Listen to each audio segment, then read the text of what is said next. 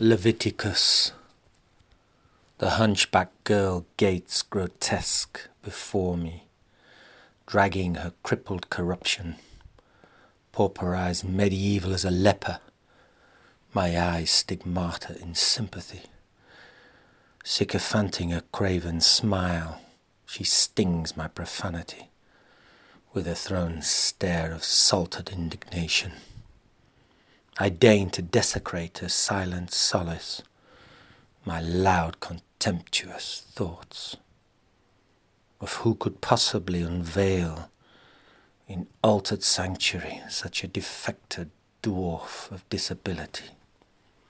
Turning back, I find the hideous hunchback gone, leaving only my own Quasimodo's soul as a spiritual reflection.